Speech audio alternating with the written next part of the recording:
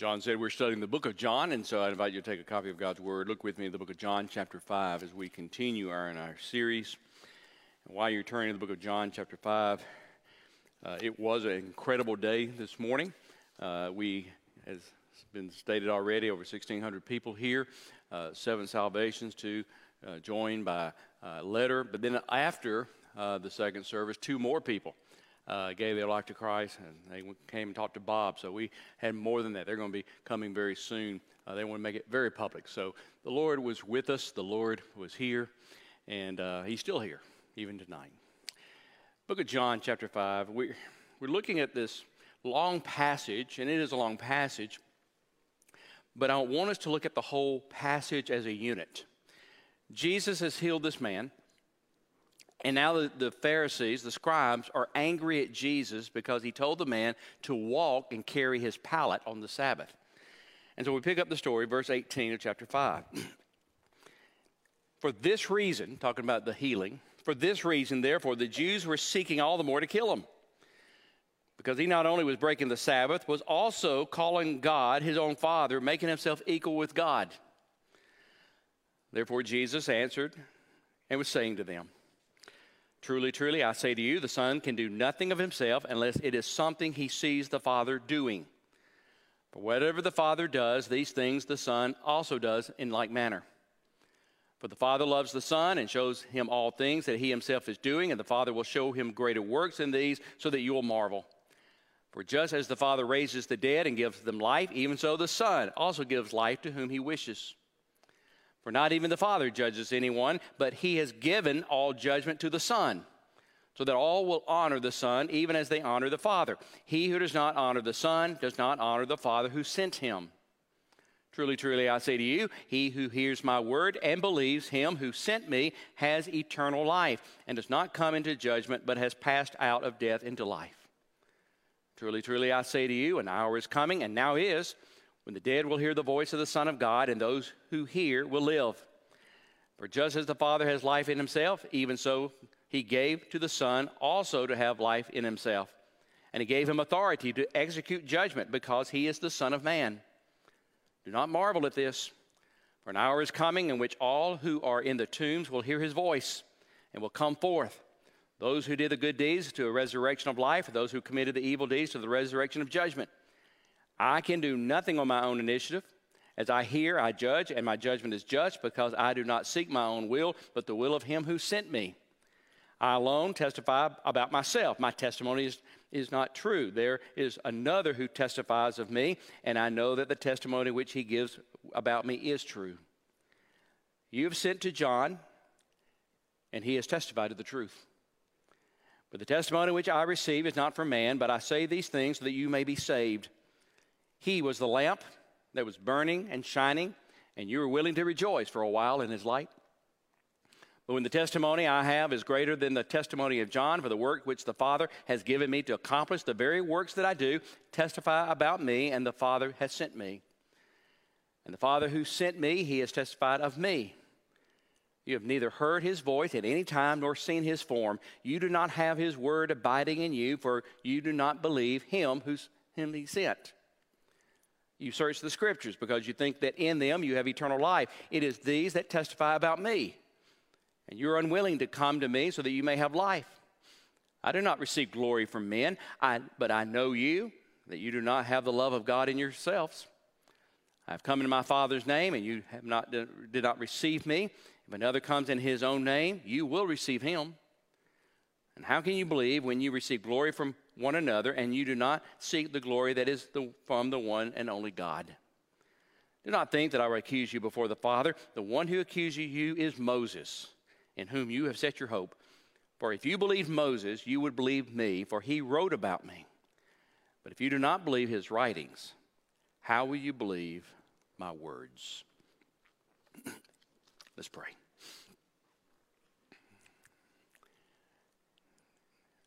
Father, tonight as we look at this passage, and Father, as we understand in some ways the complexity of it, let us, Father, see the truth of it. And let us, Father, realize what Jesus is saying about who he is. In Jesus' name we pray. Amen. It's possible you've talked to someone in the past who has said that Jesus never claimed to be God. You may have read a book that said that. There are various authors out there, and they will say that. I've read some of those books that said Jesus never claimed to be God. I've talked to people who've said, well, Jesus never claimed to be God. And by the way, anytime I hear that, I know one thing: they've never read the Bible. Jesus claimed to be God. And sometimes people will hide it. They'll say it this way: I follow his teaching. I follow his example. I follow his ethics, but I don't believe he's God. As I said last week, C.S. Lewis slammed the door on that opinion in this statement he made in one of his books.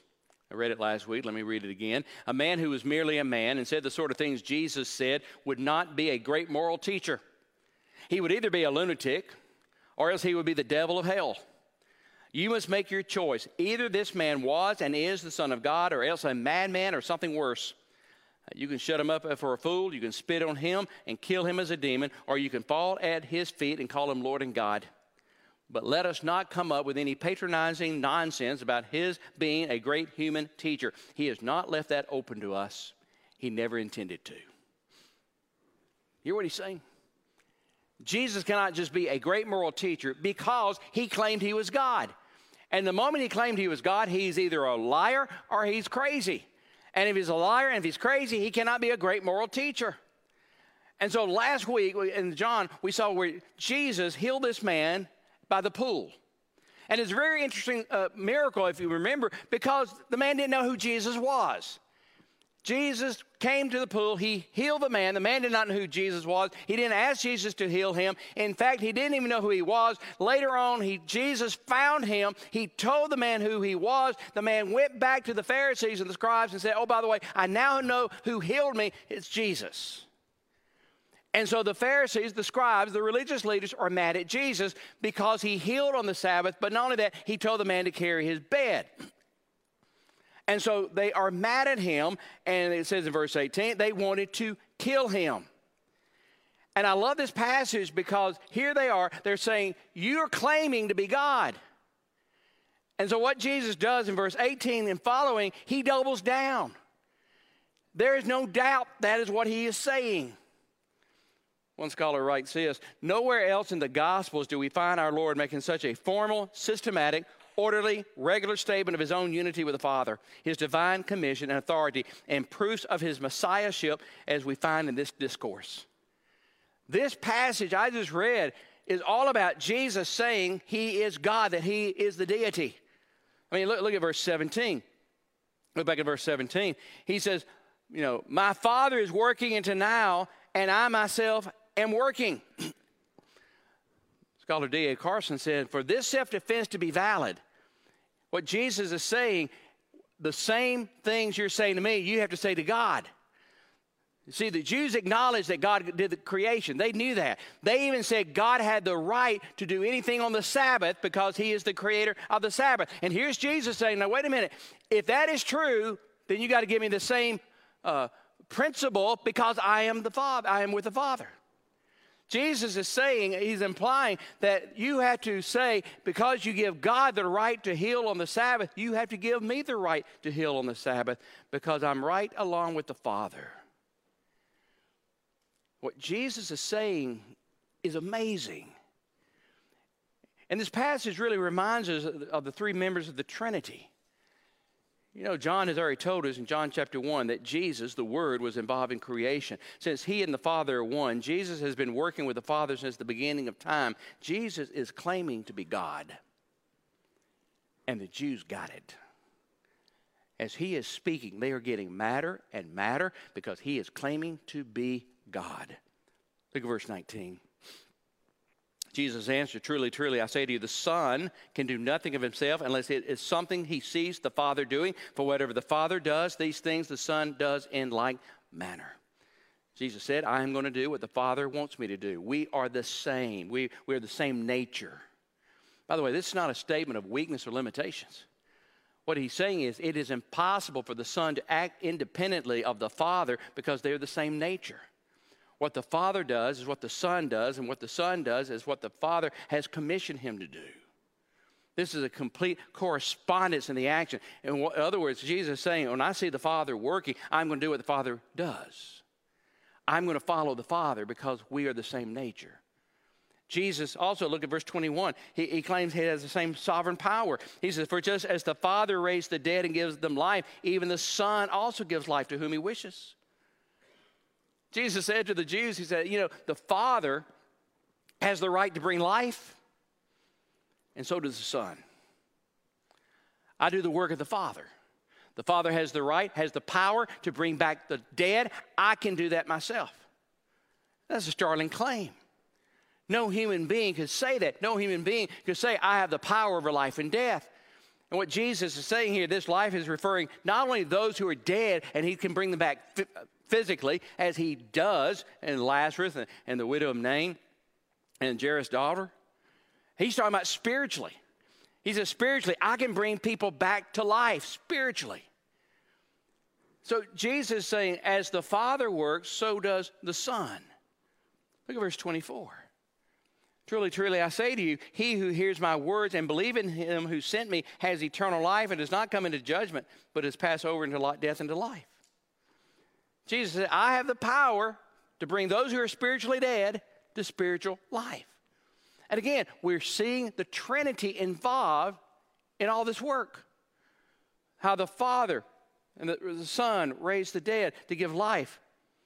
Later on, we're going to see in John chapter 6, where Jesus said, it is the Spirit who gives life. Jesus is saying, I am with the Father. He also claims to be equal with God in judgment. Look back at verse 22. For not even the Father judges anyone, but he has given all judgment to the Son. Interesting statement. Jesus said, the Father has given me the right to judge. The Father has delegated the right of judgment to me. Now, we saw this already. Remember when Jesus was talking to Nicodemus? John chapter 3, verse 17. He said the Son did not come into the world to judge the world, but that the world may be saved through him. But then he went on to say that, no, if you do not believe, you've been condemned already. Jesus said the Father has given to the Son the power to judge. And to be a good judge, you have to have all knowledge. You've got to have all power. You have to know all things. Jesus is saying, I know the hearts of everyone. I know the thoughts of everyone. I know the actions of everyone. I can be the judge because the Father has given this to me. Jesus is saying, I am God. Verse 24, Jesus claims again to give life. We already looked at that before. He said, I give eternal life. He said, verse 25, truly, truly, I say to you, an hour is coming, and now is, when the dead will hear the voice of the Son of God, and those who hear will live. Jesus said there's two groups of people out there. One has eternal life, and those who have no eternal life. Those who are spiritually alive, and those who are not spiritually alive. And it's the Son who has the power to give them life. Everything Jesus is saying here is doubling down on the fact that he is God. Now, you would have thought that would have stopped it. But Jesus keeps going. Because you may be thinking, you say, well, wait a minute. How do we know that Jesus is really the Son of God? That's what he's saying, but how do we know? I mean, sometimes people ask that question. Now, how do we really know? You know, there's a song, you ask me how I know he lives within my heart. Well, that's so subjective. I mean, anyone can say that. How do we know? Jesus is about to give the answer. If you ever seen a courtroom, and there's you have a jury in there, and they're listening to witnesses, and in a trial, you listen to the witness. Now, they got to know what they're talking about. You just can't go in there and make up stuff. That's wrong, okay? You can't just do it. They got to know what they're talking about. A witness is not free to make up his own story. Jesus is going to show the Jews his witnesses. Now, in Jewish culture, you had to have at least two witnesses. So Jesus is going to show them, I'll tell you who I am, and I will give you my witnesses. I am claiming to be equal with God. I am claiming to be God, and I have witnesses to back it up. John loved that word, witness. John loves that word, testimony. It's the same Greek word. He uses it 47 times in the Gospels. He uses it 30 more times in the book of Revelation. He understands we need a witness. So Jesus is now going to give his defense. And by the way, he's not trying to win an argument. Look at verse 34. Jesus said, but the testimony which I receive is not from man, but I say these things that you may be saved. Okay, let me chase a rabbit real quick, okay? I know it's Easter. Maybe I shouldn't chase a rabbit, but I'm going to chase a rabbit. Anytime we get in an argument with the world, if our goal is not to win them to Christ, we're doing it wrong. We can be very arrogant talking to the world. We can try to argue them and try to give them all the facts why we believe Jesus. We can give them all the information. Listen, but if our motive is anything other than winning them to Jesus Christ, your motive is wrong. Jesus is saying, look, I'm not trying to win the argument. That's not my purpose. My purpose, I want to see you saved. That's what he's saying. He said, I want to see you come to know me in a personal manner. And so he said, let me give you my witnesses. Witness number one, John the Baptist. John the Baptist. Look at verse 33. You have sent to John, and he had testified the truth. But the testimony which I receive is not from man, but I say these things that you may be saved. Jesus said, all right, my first witness, John the Baptist. Now, the reason he's saying John the Baptist, at this time, John the Baptist is more popular than Jesus. They are flocking to hear John the Baptist. They are listening to John the Baptist. He is changing lives in his preaching. And Jesus said, my first witness is John the Baptist. You believed him on many occasions. Well, he's the one who pointed to me and said, I am the Lamb of God. John the Baptist is my witness. He says in verse 35, he was the lamp that was burning and shining. He said, he was the light that you went to see because you knew he was from God. But he wasn't the light. He was just reflecting the light. And Jesus even implies something. They don't know what's happening because he said, he was the lamp that was burning and shining, and you were willing to rejoice for a while. Because soon John's going to be arrested. And John's going to leave the scene. But Jesus is saying, you listen to John. The Jewish leaders were interested in what John was saying. They went out to listen to John. And Jesus said, he is my witness. He's the one who pointed to me. And you had him for a while. He's going to go away. You're going to miss the opportunity. When God is speaking to you, do not miss that opportunity because you're about to miss it because he's about to leave the scene. He said, my second witness. Witness number two, miracles. Look at verse 36. For the testimony which I have is greater than the testimony of John. For the works which the Father has given to me accomplish the very works that I do, testify about me that the Father has sent me. He said, let me give you my second witness. Now, my second witness is greater than the first witness. The first witness is a prophet of God, John. The second witness is the miracles which I am doing. They are unique signs to show you who I am. Now understand, this is a popular argument in Jesus' day, and we kind of miss it. You see, today we look at miracles, and we say, well, miracles, that proves God. That proves the existence of God. But that's never been the purpose of miracles. You look at the scripture, the purpose of miracles was to validate the messenger. Moses' miracles that he did was not to show that God existed. It was to show the people of Israel Moses is from God. Elijah's miracles was not to show the people that God existed. It was to show that Elijah is from God. Nicodemus in John chapter 3 said to Jesus, remember, he said, Rabbi, we know that you are a teacher come from God, for no one can do these signs. All through the scripture, miracles were given to validate the speaker. So Jesus is saying, my second witness are the miracles. The miracles. Look at the miracles. They validate who I am. Later on in the series, we're going to look at John chapter 10. They came to Jesus and they said, look, just tell us plainly, are you the Christ? And Jesus said, I told you, and you do not believe. The works that I do in my Father's name, these testify of me. Jesus kept going back to the miracles. He said, look at my miracles. And when you look at the miracles of Jesus, Jesus' miracles were different than any other miracles in the Bible. I mean, first of all, he didn't just do a few. He did a lot. We have many accounts of miracles. And many, John said couldn't even fill the world with all the volumes of things that he did. Not only the greatness of it. He didn't do little miracles. He did great miracles. People being raised from the dead, feeding the 5,000. The publicity. He didn't do it in an obscure area. He did it in the open. People saw the miracles. The character, every time Jesus did miracles, you could see the love of God and the mercy of God and the compassion of God. The direct appeal of the miracles. I mean, when you look at his miracles, you could examine it to see that he is pointing to God.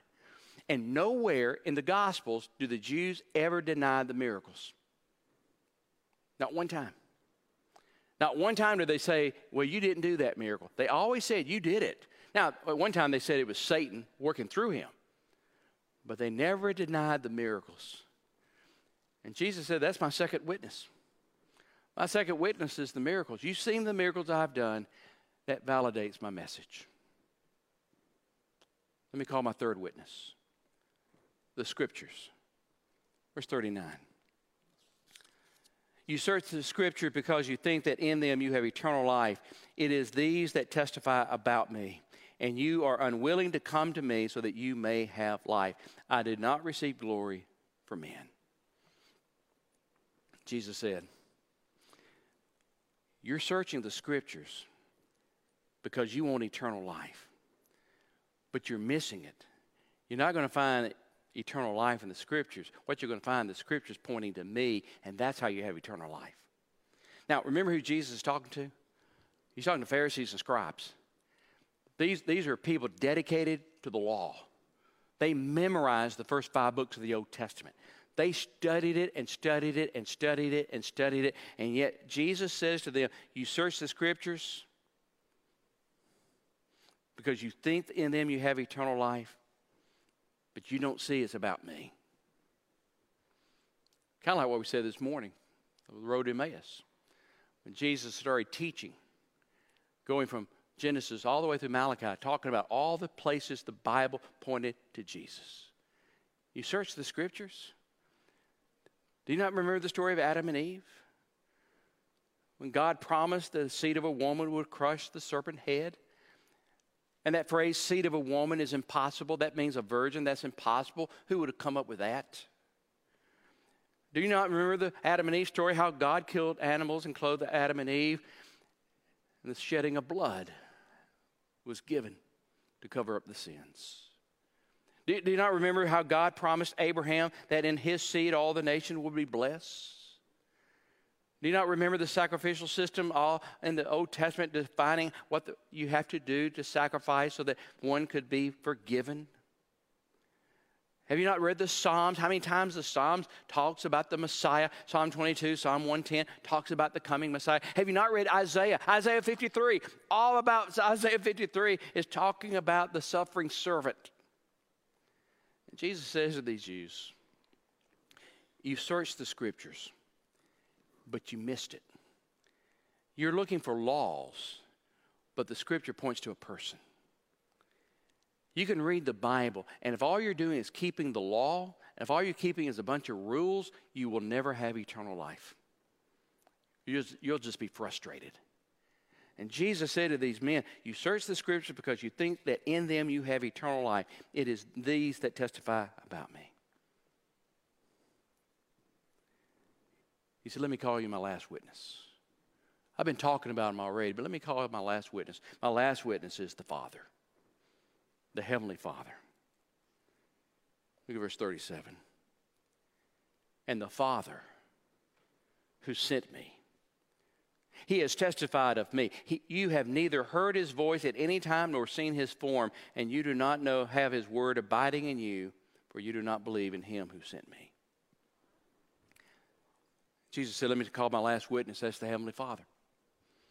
He's the one who sent me. And then he says to the Pharisees, by the way, you don't believe him, and he doesn't abide in you. because you've missed him. My witness is God the Father. The voice from heaven confirmed. Now, what he's talking about is the baptism. Remember the baptism when the Father spoke? He's going to speak again at the Mount of Transfiguration. What Jesus is saying, the Father has spoken, but you didn't hear it. You don't see me in the Scriptures because you don't know the author of the Scripture, God. And Jesus said, these witnesses confirm my deity. These witnesses confirm who I am. Look at back at verse 34. But the testimony which I receive is not for man, but I say these things that you may be saved. Jesus is saying, do you not understand? I'm trying to tell you how to be saved. And my witnesses, John the Baptist, the miracles, the Scripture, our Heavenly Father is pointing to me as the Son of God. We need to listen to the witnesses. Currently, there's a trial going on, celebrity trial. I really haven't kept up with it because I really don't care. But there's a trial between Johnny Depp and Amber Heard. The trial basically, I was reading it not until this week, Johnny Depp did a lawsuit to a newspaper who accused him of something for $200 million, and they dismissed it. So he's now suing Amber for $200 million. Now, she is countersued for $100 million. But what fascinated me of this story was this week, apparently, Johnny Depp, number one witness, was thrown out of court. They said it was a major blow because the key witness was dismissed. And apparently what happened, the key witness was watching the trial, and you're not supposed to do that. And the defense said, well, Your Honor, she shouldn't have heard the testimony. And so the judge ruled against her and had her testimony stricken from the record. The jury is not allowed to take into any consideration what she said in the trial. The defense said, Your Honor, the witness is the key to everything. Johnny Depp said the witness is the key to everything. I don't know anything about the trial, but I know that statement is true. The witness is the key to everything. Witnesses are the key to everything. And here's Jesus saying to the Jewish leaders, look at my witnesses. The miracles, the Scripture, John the Baptist and the Heavenly Father, they all point to me. And I'm telling you this so that you could have eternal life. And tonight, if you've never given your life to Christ, will you listen to the witnesses? They are all pointing to Jesus. It's not about keeping rules. We can't keep the rules. We'll mess up, but we can come to know Jesus.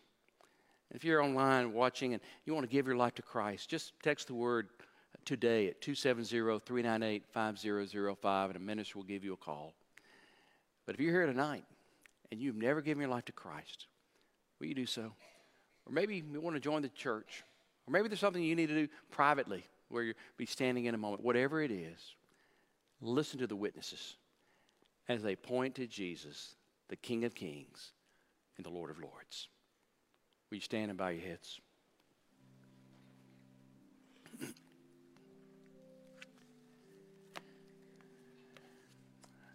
Our Heavenly Father, we pray, first of all, that we will not be like the scribes and the Pharisees, looking for salvation in rules, keeping a checklist, thinking if we have a bunch of marks on our checklist that we can get into heaven.